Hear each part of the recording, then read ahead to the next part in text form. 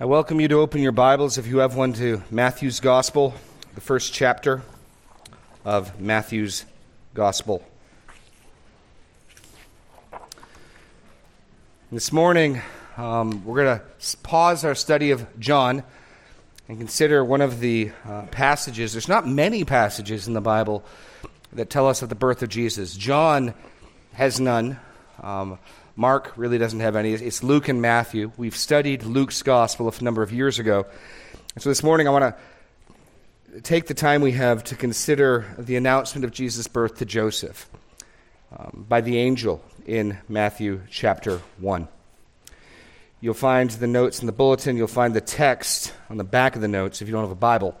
I invite you to follow along as we read. Let's begin by reading Matthew 1, 18 to 25. Matthew 1, 18 to 25. Now the birth of Jesus Christ took place in this way. When his mother Mary had been betrothed to Joseph, before they came together, she was found to be with child from the Holy Spirit.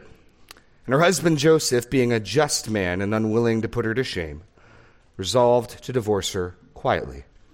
But as he considered these things, an angel of the Lord appeared to him in a dream, saying, Joseph, son of David, do not fear to take Mary as your wife, for that which is conceived in her is from the Holy Spirit. She will bear a son, and you shall call his name Jesus, for he will save his people from their sins. All this took place to fulfill what the Lord had spoken by the prophets. Behold, the virgin shall conceive and bear a son, and they shall call his name Emmanuel, which means God with us. When Joseph woke from sleep, he did as the angel of the Lord commanded him. And he took his wife, but knew her not until she had given birth to a son. And he called his name Jesus. Let's pray. Lord God, how wonderful are your ways. Your plan of redemption and salvation, who could have predicted? In your wisdom, it pleased you to send your Son into the world in this manner. Let us behold the glory of the Lord Jesus at his birth, the wisdom of your plan. Let us understand it rightly. In Jesus' name we pray. Amen. Now, there's a number of things we could do with this. This is a large passage. I want to look at it with the time we have to see how to understand Jesus' birth. The image of a child in a manger is one even the unbelieving culture finds endearing. Christmas is probably one of our greatest cultural celebrations. The imagery, the goodwill, the peace, the celebration. And yet the angel's announcement to Joseph helps frame the significance of the birth of the Lord Jesus Christ in a particular way. Matthew's focus being particular. I want to look at three things we can learn about the meaning of the birth of Jesus, because it matters what we make of this. I fear for some, Christmas is simply an endearing, beautiful, heartwarming, family-related time of year. That's true for many of us. But if that's all it means to you, that is woefully insufficient. Joseph was preparing to marry Mary, and when he learned that she was pregnant, he was thinking about calling it off, because of course he made assumptions, reasonable assumptions. And the Lord sent an angel to him to help inform him what to make of this and what he should do. The birth of Jesus Christ took place in this way. When his mother Mary had been betrothed to Joseph, before they came together, she was found to be with child from the Holy Spirit. And her husband Joseph, being a just man and unwilling to put her to shame, resolved to divorce her quietly. So first truth. Jesus was born of a virgin. Jesus was born of a virgin. The beginning of the Christian truth claim is a supernatural claim. It will not do to have Jesus simply be a good man, a good teacher, a wise prophet, or rabbi. The Christian truth claim starts with a miraculous birth, a virgin birth. This was unusual. It was unique. Precisely because of that was why Joseph was planning on calling the marriage off. And so the Christian story starts with Jesus being a unique baby, unlike any other who had been born. At least two important truths flow out of this. First, Mary conceived by the Holy Spirit of God. Jesus will go on to claim that he is the Son of God in Matthew's Gospel, in John's Gospel. He claims to be the Son of God. And whereas you and I can be sons and daughters of God in one sense, Jesus says in the Sermon on the Mount, "Blessed are the peacemakers, for they shall be called sons of God." In a very different and unique sense, Jesus is the Son of God. And that tracks all the way back to his conception. He has a mortal human mother, but she conceived not of Joseph or another man, but of the Holy Spirit of God. And this then allows, point two, for Jesus' claim and the important truth for us that Jesus is both fully man and fully God. Jesus is both fully man and fully God. This is critical in understanding who this baby in the manger is. This is God in the flesh. This is a fully human child and a divine child. And the parentage of Mary, his mother, and the Spirit of God is what enables this to be so. As old as Job, the problem of how can we deal with God has been on the minds of people. I think our view of God is far too low. We don't tremble at the thought of God. More often than not, we think of God maybe trembling for us, having to account for himself, having to give us some answers. But the true understanding is that if there is a God, he is other. He is transcendent. He is greater. He is mightier. How can we approach an infinite being? How can we draw near God? And Job, as he's wrestling through his sufferings, says this: "He is not a man as I am, that I might answer him, that we should come together in a trial. There is no arbiter between us who might lay his hand on us both." And what Job is voicing is as he has heartfelt, visceral questions he wants to ask God of why suffering is taking place in his life. He realizes he is in no position to ask questions of God. He is in no position to draw near and say, well, what is going on? For he's God. And he cries out, there is no arbiter. And I love the language, someone who can lay a hand on us both.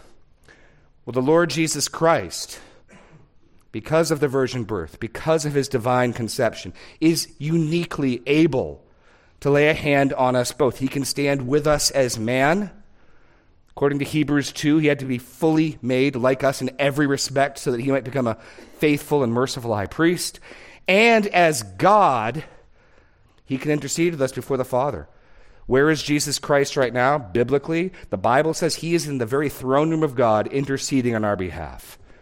All this because he is fully God and he is fully man. In Romans chapter 1, Paul ties it up simply this way: concerning his son, who is descended from David according to the flesh, and was declared to be the Son of God in power, according to the Spirit of holiness. The first thing Joseph learns is this child is holy. This child is fathered by the Holy Spirit. Do not be afraid to marry her, son of David, for that which is conceived in her is from the Holy Spirit. That's the first framing truth. Jesus was born of a virgin. And it's a critical truth claim, understanding who this baby in the manger is. Second, and we'll spend most of our time of what we have this morning, Jesus was born to save his people from their sins. Verse 21. She will bear a son. You shall call his name Jesus, for he will save his people from their sins. Point number one, Jesus' name, as best as we can guess in Hebrew, pronounced Yeshua or Joshua, means Yahweh saves. Yahweh saves. The Yah in the Yeshua is an abbreviated form of Yahweh. And so the name of the child will be Yahweh saves, for he will save his people from their sins. What's the significance of this child? Well, this child has come into the world to answer our greatest need. And so you've got to start by asking, what is our greatest need? We're facing a new year. There's a war in Ukraine. There's bloodshed in the Gaza Strip. There's a presidential election upcoming. There is COVID moving around. all number of things to be concerned of. And so when you stop and think, what is our greatest need? What is the greatest threat facing you and me? What is the greatest danger to us? The temptation is to think it's something out there. It's that this war in the Ukraine might go global and hot. It's that there might be a new super COVID variant. It's that the wrong person might get elected. Biblically, your greatest need, your greatest problem is you. My greatest problem is me. What the greatest threat I face is not external to me, it is internal. Jesus came to solve that problem. He will save his people from their sins. Point B, Jesus is a savior from sin. He is a savior from sin. Point 1, your biggest problem is you. And this is the basis of Jesus' message in the gospel. Turn to chapter 2. We'll look at John the Baptist and then Jesus. What summarized their message as they called people to be reconciled with God? Let's take a look. Matthew 3. John the Baptist. In those days, John the Baptist came preaching in the wilderness of Judea. What did he say? God loves you and has a wonderful plan for your life. You have untold meaning and potential. Repent, for the kingdom of heaven is at hand. It was a call to repentance. It was a call to recognize there is something fundamentally wrong with me, inside of me. Turn from it. Renounce it. Grieve your sin. Repent, for the kingdom of heaven is at hand. For this is he who is spoken of by the prophet Isaiah when he said, and we heard them sung this morning, the voice of one crying in the wilderness, prepare the way of the Lord, make straight his paths. Well, maybe Jesus, when he comes on the scene, he softens things up. Maybe Jesus comes along, and John was kind of hardcore, but Jesus is nice. Look at chapter 4. Chapter 4. Starting in verse 12. Now when he, Jesus, heard that John had been arrested, he withdrew into Galilee. And leaving Nazareth, he went and lived in Capernaum by the sea in the territory of Zebulun and Naphtali, so that what was spoken by the prophet Isaiah might be fulfilled. The land of Zebulun and the land of Naphtali, the way of the sea, beyond Jordan, Galilee of the Gentiles. The people dwelling in darkness have seen a great light. And for those dwelling in the region of the shadow of death, on them a light has dawned. From this time, Jesus began to preach, saying, repent, for the kingdom of heaven is at hand. Because John the Baptist and Jesus understood your and my greatest problem is you and me. It's so easy to think my problems, the things that really matter and are significant, are external. They're internal. Christ came to save his people from their sins, not other people's sins. Yes, other people's sins can be painful.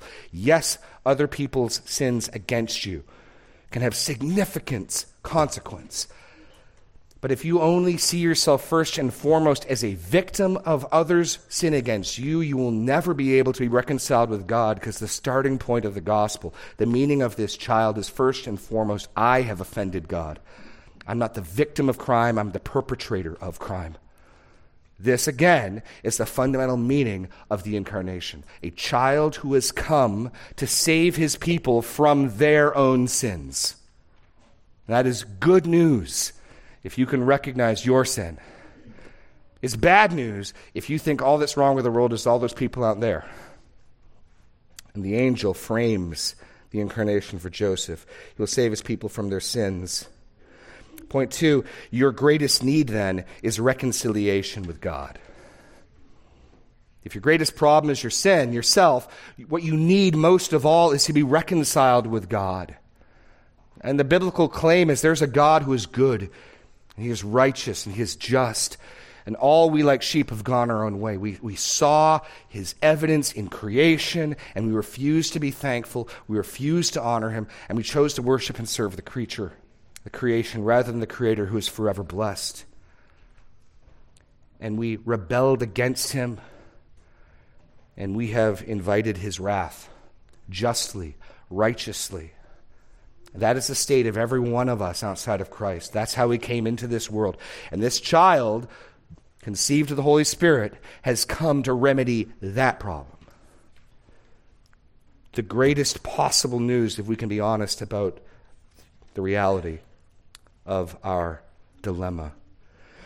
Point C, and I got to move quickly here. Point C, Jesus, however, is a Savior not for each and every person ultimately. He invites all to salvation, but not all will be saved.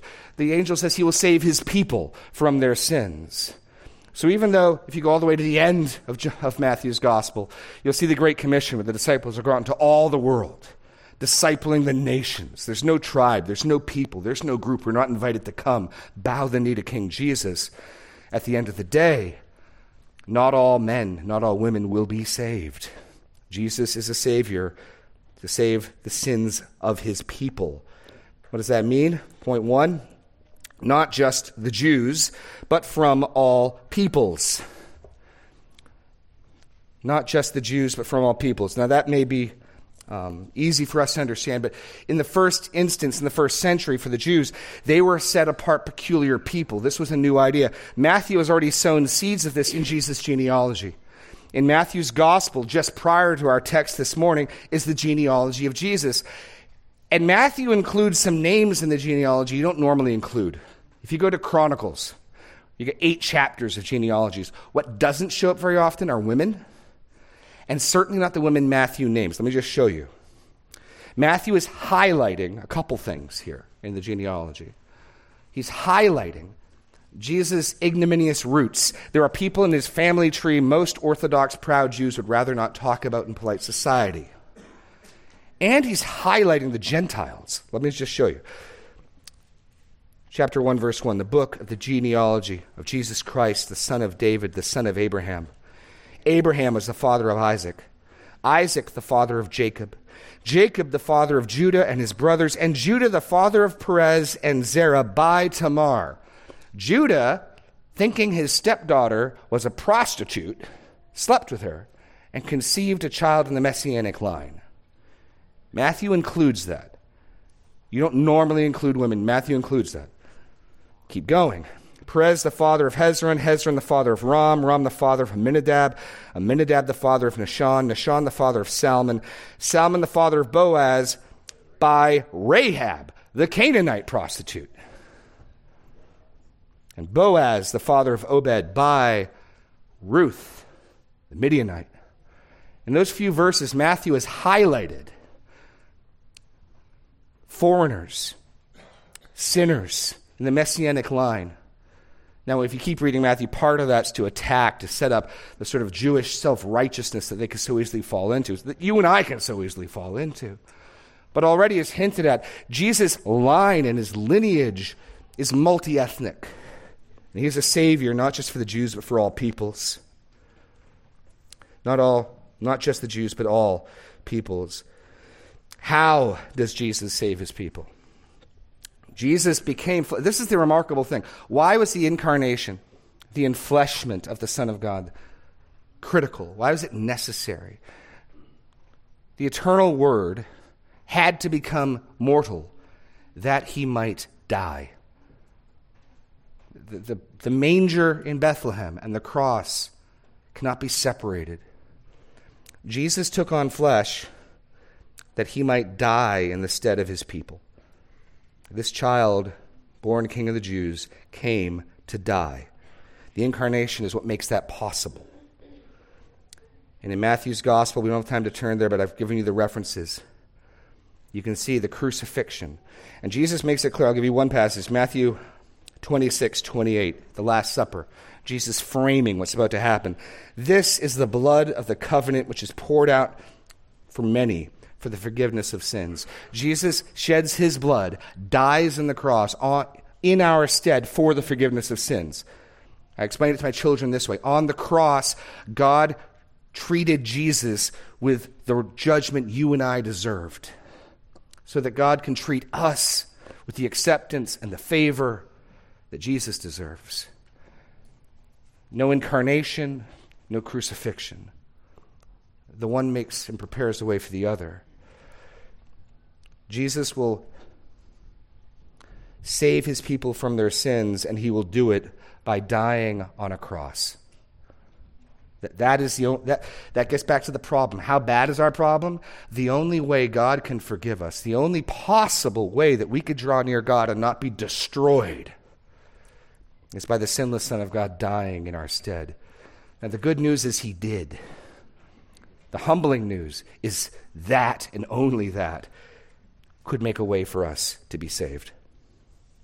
He's a savior from his sins. Christ died on the cross and he rose again.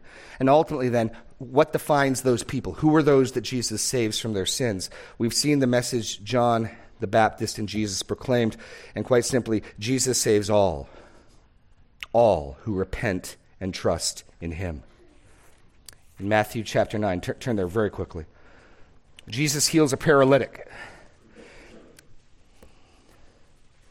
Verse 2, behold, some people brought to him a paralytic lying on a bed. And when Jesus saw their faith, he said to the paralytic, take heart, my son, your sins are forgiven. And behold, chapter 9. Oh.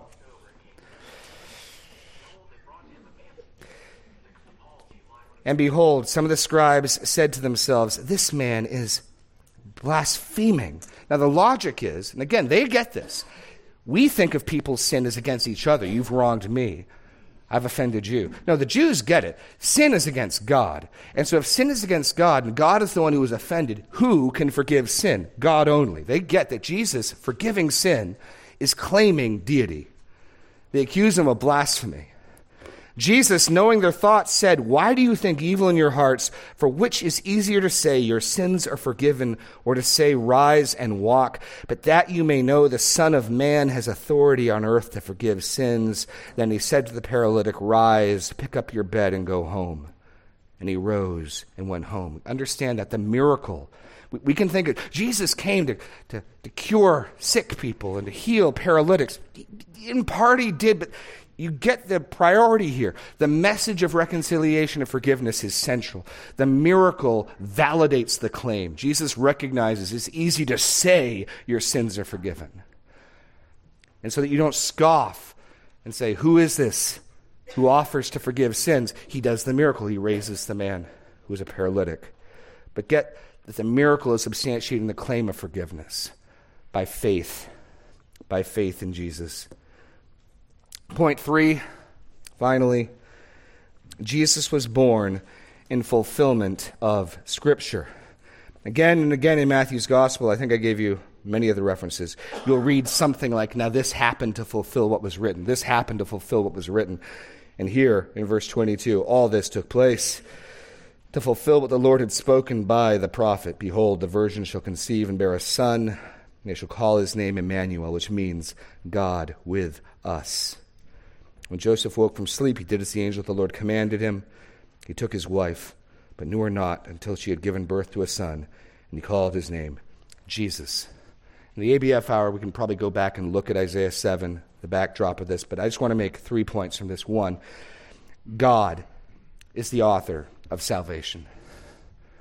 This is according to a plan. This is according to promises and prophecies. This is according to things God said hundreds, thousands of years earlier.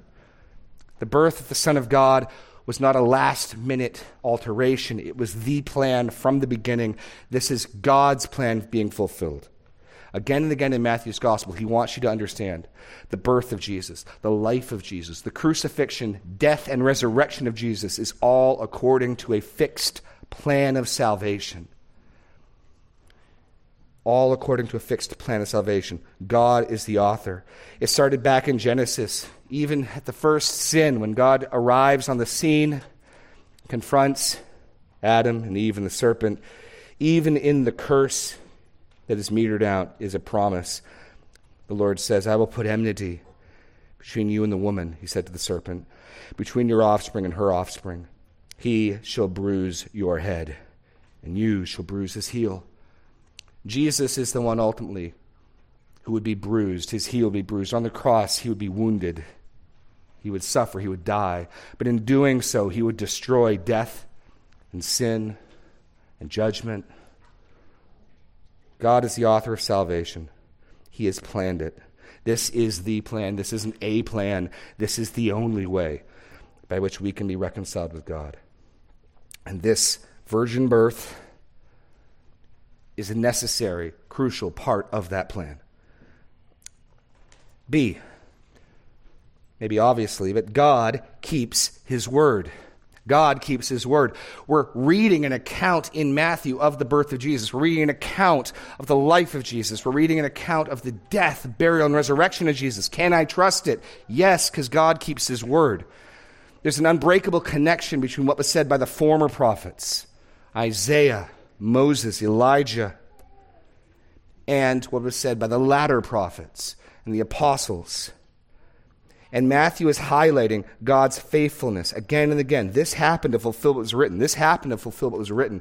And what you get from that is if God promises something, he will do it. You can trust in it. You can count on it. And then as we read about the Savior he sent, by implication, you can trust in him. You can count on what he says. Because, point C, and finally, God's word is wholly true. God's word is wholly true. The angel tells these three truths, and much more, to Joseph. He can marry Mary because the child is born of a virgin, conceived by the Holy Spirit, fully God, fully man. The reason this child has come, he will do many things, but principally he has come to save his people from their sins. There is a Savior that God sent for your sins. That is the meaning of Christmas. And all this done in fulfillment of God's plan and purpose and his word. Turn to the end of Matthew's gospel. I just want you to see where this culminates. If you're new here, if you're a guest, Jesus lives a sinless life. He gathers his disciples. He travels around Israel. He proves his messiahship. Ultimately, he's rejected by a self-righteous people who don't want to be convicted of their sin. Now, as then, people are interested in an economic, social Savior. The Jews wanted deliverance not from their sin, but from the oppression of Rome. And so Jesus was crucified, all according to God's plan. And he rose on the third day. And Matthew's gospel ends, and I'll remind you again that God's word is trustworthy. We've seen that in Matthew. And this is the so what. This is coming out of the resurrection, coming out of the crucifixion and the resurrection. What's called the Great Commission, Matthew 28. Verse 16, now the 11 disciples went to Galilee, to the mountain to which Jesus had directed them. And when they saw him, they worshipped him, but some doubted. And Jesus came and said to them, all authority in heaven and on earth has been given to me. Go, therefore, and make disciples of all nations, baptizing them in the name of the Father, and the Son, and the Holy Spirit, teaching them to observe all that I have commanded you. And behold, I am with you always to the end of the age. That is the point we're living at now. The child has been born of Mary. The child lived a sinless life. He was baptized by John in the Jordan, and he died on the cross for our sins. He was risen on the third day, and he ascended into heaven. And the significance of those events is so great that for the last 2,000 years, God's people have been doing nothing but proclaiming that message and inviting all peoples of all tribes, of all nations to come be disciples of the living Christ. Come learn to observe all that he has commanded. Come be baptized in his name. And that is why the child came. The meaning of Christmas is to enable the discipling of all peoples and all nations. And so understand, God's will for you is that you would bow your knee to the Lord Jesus Christ, that you would trust God's plan of salvation, that you would trust in the Messiah King, and that you would become a disciple and a follower, that you would take on his yoke, for it is light and easy, and that you would learn to observe all that he commands. That is the so what coming out of the birth, the life, the death, the resurrection of the Lord Jesus Christ. If you have any questions about any of the things we've covered this morning, talk to me. Stick around from ABF. I'll invite you to pray as we prepare for our closing song. Lord God, you are so good. in not leaving us alone, but in doing for us what we could not do for ourselves. Where we could not deal with our sin and atone for our sin, you have sent one who could. You have not withheld from us the greatest gift possible, the Lord Jesus Christ. And so, Lord, help us to understand Christmas rightly, the incarnation rightly, why it was necessary for him to come, to become human, what it means, and what then is required of us in response, that we might turn from our sin, that we might trust in the Lord Jesus Christ, and that we might become his disciples. In Jesus' name, amen.